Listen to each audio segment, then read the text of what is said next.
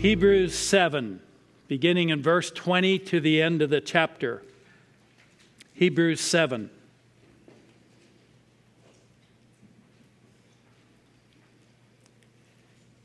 And inasmuch as it was not without an oath, for they indeed became priests without an oath, but he with an oath through the one who said to him, "The Lord has sworn and will not change his mind, you are a priest forever."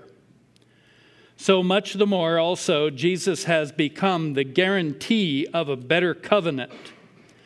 The former priests, on the one hand, existed in greater numbers because they were prevented by death from continuing. But Jesus, on the other hand, because he continues forever, holds the priesthood permanently. Therefore, he is able to save forever those who draw near to God through him, since he always lives to make intercession for them.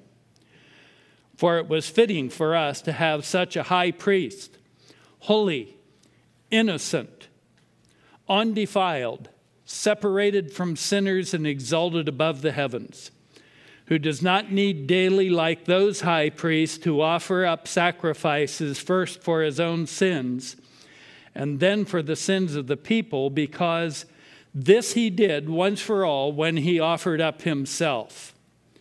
For the law appoints men as high priests who are weak, but the word of the oath, which came after the law, appoints a son made perfect forever. Let's pray together. Our Father God, we thank you that you are a covenant-making God. And Father, we thank you for the covenant that you have offered to each of us, that we may enter into by faith in Jesus Christ. And Father, we come tonight to look afresh at that covenant. And Lord, we pray that as you look upon our lives, that you see thankful hearts filled with trust and faith in you. We pray that you would speak to us, Lord Jesus, and shore up our lives and bring forth much fruit. We pray in your name. Amen. I want to talk to you about a better covenant. And the writer of Hebrews points it out here, and he comes back to this oath in verse 20, inasmuch as it was not without an oath, resulting in a better covenant. And I've been chewing all week on Greg's message last week. And there is so much meat in it, I have to listen to it a couple more times. And so a couple of the things that I think I've been able to digest. Greg pointed out that this word, teleosis, was used in the Septuagint for the ordination of the Levitical priests. And I want to just briefly explain to you what the Septuagint was. During the captivity, the diaspora, when the Jews were cast out of Israel and brought to Babylon, and then the Babylonian Empire was taken over by the Medo-Persian Empire, and then it was destroyed by Alexander the Great, and then in a short time his 4 generals took over. And the Jews had been in the dispersion for so many years, and now in the Hellenistic culture, the Greek culture, the Jews were losing the language of Israel. And so the Bible was translated into the Greek language. The Old Testament was translated into the Greek language. And a translation is also a commentary. And so the Septuagint is very valuable for us to understand how the early rabbis viewed the Old Testament scriptures. And they used this word for perfection applied to the Levitical priests. Now, the writer of the book of Hebrews understands what's going on here, and he is writing to correct a misapplication of a word, because perfection could never be accomplished through the Aaronic Levitical priesthood. And so he expresses here in Hebrews a correction of this error. And it seems to have gone through Judaism even to the time of the early church, where people were saying, well, the Levitical priesthood was perfect. Why not go back to it? And the writer of Hebrews is saying, no, perfection was never accomplished through the Levitical priesthood, but only through the high priest, Jesus Christ. So that's kind of what's going on here. Is fulfilled only through the anticipated one, the anointed one, Jesus Christ, that the Mosaic law was looking forward to. It was looking for the coming of the fulfillment of the law, the Savior that could deliver man from sin, because what? The law points out sin and the need for salvation. And so this perfection could be accomplished only through the one who was to come, the Lord Jesus. And then the writer refers to this oath, and he takes it from Psalm 110, verse 4. And we have it recorded here in verse 21, exactly verse 4 from Psalm 110. The Lord has sworn and will not change his mind. You are a priest forever. And it's very fascinating because I assumed that you could find that oath expressed elsewhere in the Old Testament, but I couldn't find it. If you can, I would love to find it. Which tells me that David, in writing the 110th Psalm, says right at the beginning of it, a Psalm of David, that the Lord gave him revelation and understanding that the promise that God had made to him, that David would not build God a house, but God would build him a house, and that he would have a son who would sit on his throne forever as what? King. That his son would not only be king, but he would be a high priest forever. Well, that's a mind blower. And David is given this revelation. Now, it may not seem like much to you, but I always kind of assumed that Psalms were just kind of poetic lyrics to songs about truth and the revelation of God. In other words, quoting other scriptures of the substance of other scriptures, but not so. Psalms also are revelation. Now, I should have known that, but they are revelation, they are prophecy, and they are doctrine.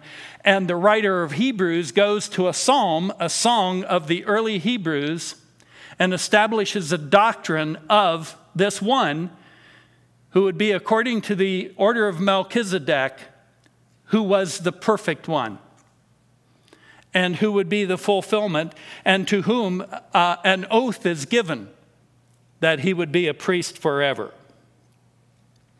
So David, as king and prophet, reveals this in the 110th Psalm, and the writer of Hebrews picks up on it over and over and over again. And so it's a weighty matter. And so God has brought us to a better covenant than the Mosaic covenant. And the people, early Christians, as we've seen and expressed repeatedly, were going back to the old covenant. I just want to take a moment and talk about a covenant. What is a covenant? What are the characteristics? First of all, there is a covenant maker.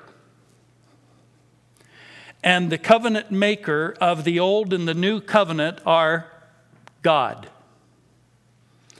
And for the covenant maker, there needs to be a respondent. In other words, there needs to be people who either accept or reject the covenant.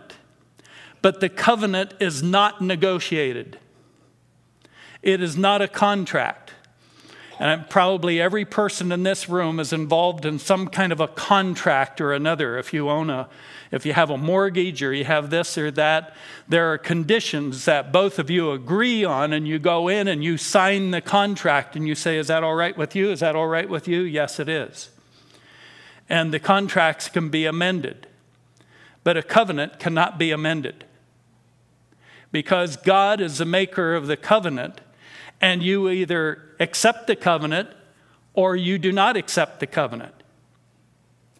Secondly, there is a covenant keeper. And the covenant keeper is the same as a covenant maker. It is God. It is God who keeps the covenant. You and I have entered into a covenant with God through Jesus Christ, through the gospel of Jesus Christ. And the keeper of that covenant is God. It is God. And you and I, by faith, trust in him as that covenant keeper. Thirdly, there is a covenant purpose, and for which the maker of the covenant has a purpose for making that covenant with us. And God, through the gospel of Jesus Christ, has established a covenant with basically two purposes. One is to give us eternal salvation, John 3:16, and to give us abundant life now on this earth, John 10:10. The thief comes to steal, kill, and destroy, but I am come that you might have life and have it abundantly. And so God has a purpose in his covenant for us. And fourthly, there is a covenant fulfillment, or there is a termination point in the future with promise. And that, of course, is the return of the Lord Jesus Christ and our entering into his glory and into eternal fellowship with him. And so there is that future fulfillment. All of them are brought about by God. Our part is through, in the new covenant, is through faith in Jesus Christ. Now we know in the old covenant, God, through Moses, made a covenant. It took him 40 days and 40 nights up on the mountain just to receive the covenant and come down on all of the things of the construction of the tabernacle, the observance of the holidays, the what you do eat, what you don't eat, what are the moral codes and all of that. All of these conditions of the covenant, the law. The people's part was to practice, observe, and to enter into the ritualistic worship of God. And there were blessings and there were curses when they entered into Canaan. Two mountains. On one they read the blessings, on the other they read the curses. There was fulfillment of that covenant when the Lord Jesus Christ came. It all looked forward to the hope of a Savior who would deliver us from our sin. And he came. It's interesting that as they read the Old Testament scriptures, particularly Isaiah, they were looking for a suffering servant and a liberating king. And they couldn't understand how those two fit together. But they were looking forward to one who was coming. In the new covenant, we enter in through the gospel of Jesus Christ into salvation by faith in that anticipated Savior of the old covenant. We enter into the realization of what they were looking to. And we walk by faith in him. And we look forward to the fulfillment of that covenant at his return. Our full salvation. You think this is good? There's more to come in Jesus Christ. And in the new covenant, there are two ordinances compared to all of the laws of the old covenant. God has given us two ordinances that continually point to the gospel of Jesus Christ, the covenant offer that God has extended to us through faith in Jesus Christ. And those two ordinances are, first of all, baptism. The best description of that covenant is in Romans chapter 6. That we're buried with Christ in a death like his, and we're raised in a resurrection like his to walk in newness of life. Focusing upon our sin and our need to die to the flesh and to be transformed by the power of Jesus Christ and his Holy Spirit to walk in his righteousness. That's baptism. The second one is the Lord's Supper, through which we remember the cross. We remember the price that has been paid for us. We remember the basis of our salvation. And we remember that the gospel of Jesus Christ that was offered to us at the beginning, that we accept his atoning blood on our behalf to forgive us of sin. And that is not only how we begin, but that is how we walk day by day. Amen? It is how we live. And so consequently, the early church observed the Lord's Supper to recognize the means of our salvation. We cannot live this life on our own. We need the abiding grace, mercy, and fellowship of Jesus Christ. And so much for the oath. In verse 22, he says, so much the more also Jesus has become the guarantee of a better covenant. I'm going to cushion this a little bit. It's the only place in the New Testament that this word is used, and I don't believe it's used anywhere in the Septuagint version of the Old Testament. The Greek word sounds like egg yolk, egios, and it means a guarantee, a guarantor. It is translated other ways. It can be a surety or a sponsor. In the common vernacular, what it means is that Jesus Christ is the one with the clout in our life. He is the one who can get things done. He is the one who guarantees what he has promised us in the new covenant, that he will bring it to pass, and he will fulfill that covenant for and through us as we follow him simply by faith. That guarantee of a better covenant. There was no such thing in the old covenant. There was no such thing. There was only the continual reminder of failure and sin, and the hoping of a time in the future that things would change. And so, in verse 23 through 25, it says, the former priests, on the one hand, existed in greater numbers because they were prevented by death from continuing. But Jesus, on the other hand, because he continues forever, holds the priesthood permanently. Therefore, he is able to save forever those who draw near to God through him, since he always lives to make intercession for them. Now, this is just a mind-blowing verse.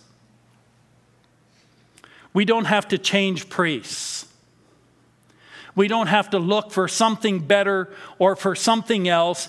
And we don't have to listen to those who come along and say, I got a new thing. There's a new wave, a new movement in Christianity, and you guys got to get in on this. It's really fantastic. It just blows your mind. It's so wonderful. You need to come over here and hear about this, because there is nothing better.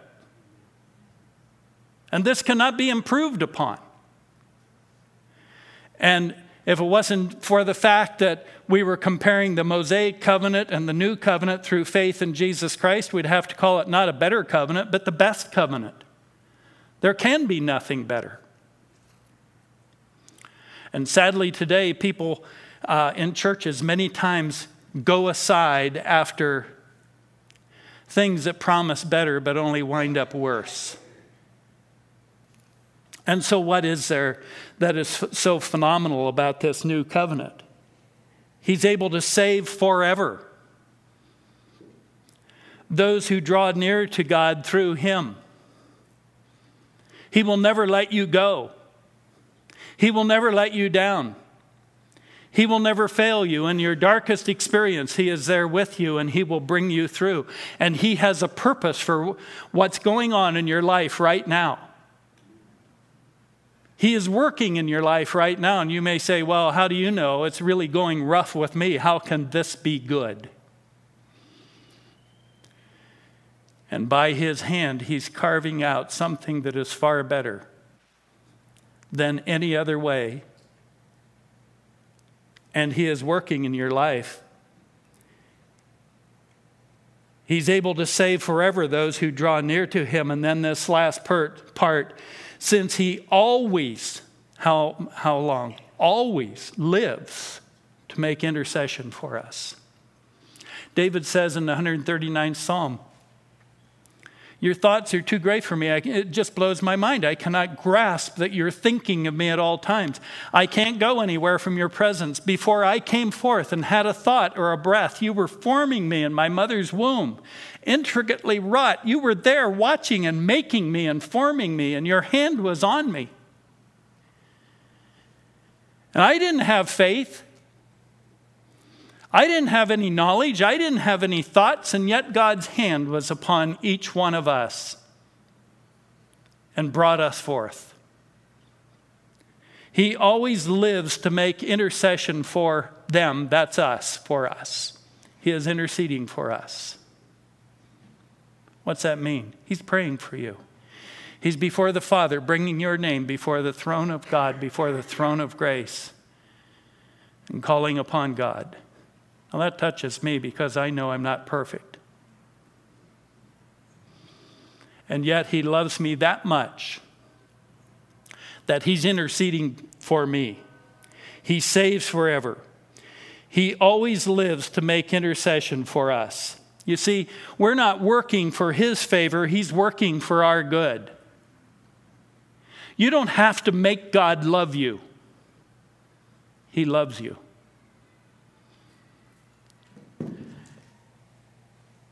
I jotted down a little question here that kind of brings out the Old Covenant and the New Covenant.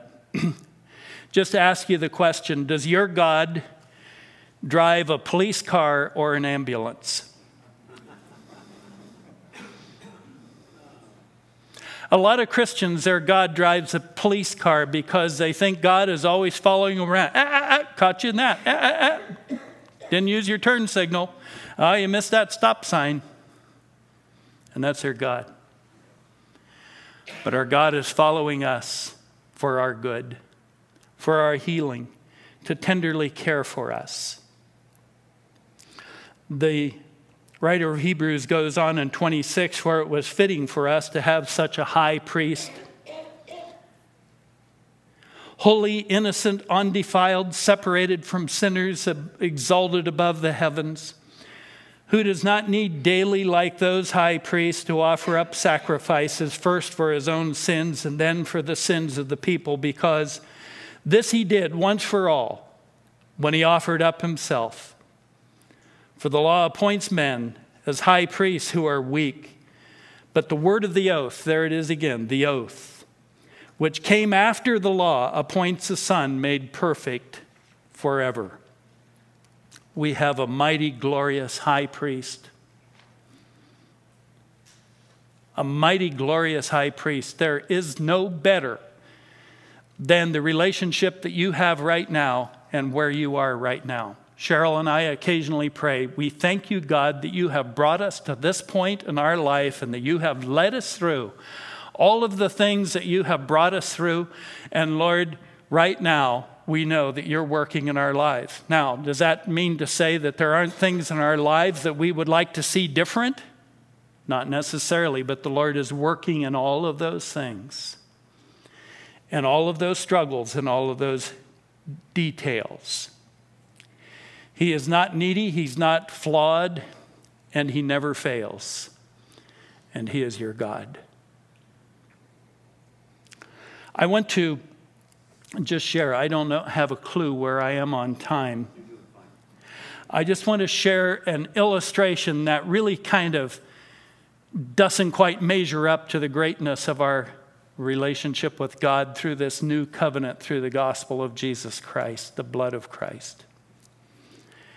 And it's a bit passé. Suppose you get your paycheck and it's time to make the house payment. So you go down to the bank and you walk up to the teller with your paycheck and you say, yes, I would like to cash this check and make my house payment.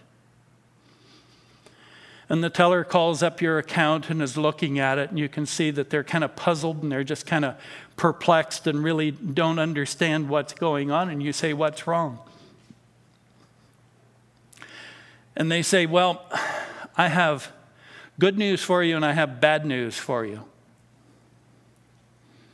The good news is that your house payment has been paid in full. Your house is paid off. Anybody have a mortgage? That'd be nice. It's paid in full. You're kind of dumbfounded. Well, who would do that? How could that be? Who did that? And the teller says, wait just a minute, I'll see if I can find out. And he goes back and he says, your employer paid it off. Oh, wow. What's the bad news? Your check won't cash. And you become incensed. I was going to stop by C's Chocolates on the way home and get some candy, and I was going to, take my kids on a weekend trip and everything, and I don't have the money. And you have two choices. You can go to your employer and throw a fit because your check wouldn't cash, or you can say, anyone who would do something that nice for me, I don't have to worry about them. They will take care of me. And our God has taken care of the big things. We are destined for heaven. We are children of God. We are saved. We are sanctified. We are His forevermore. And nothing can take us out of His hand. Now, we have struggles, don't we? We have those things in the present, and as we see the clouds on the horizon in this nation, we see struggles coming and difficulties, and we wonder how we're going to make it and what's going to happen, but He will get us through it. And He will provide, and He will care for you, and He will care for me.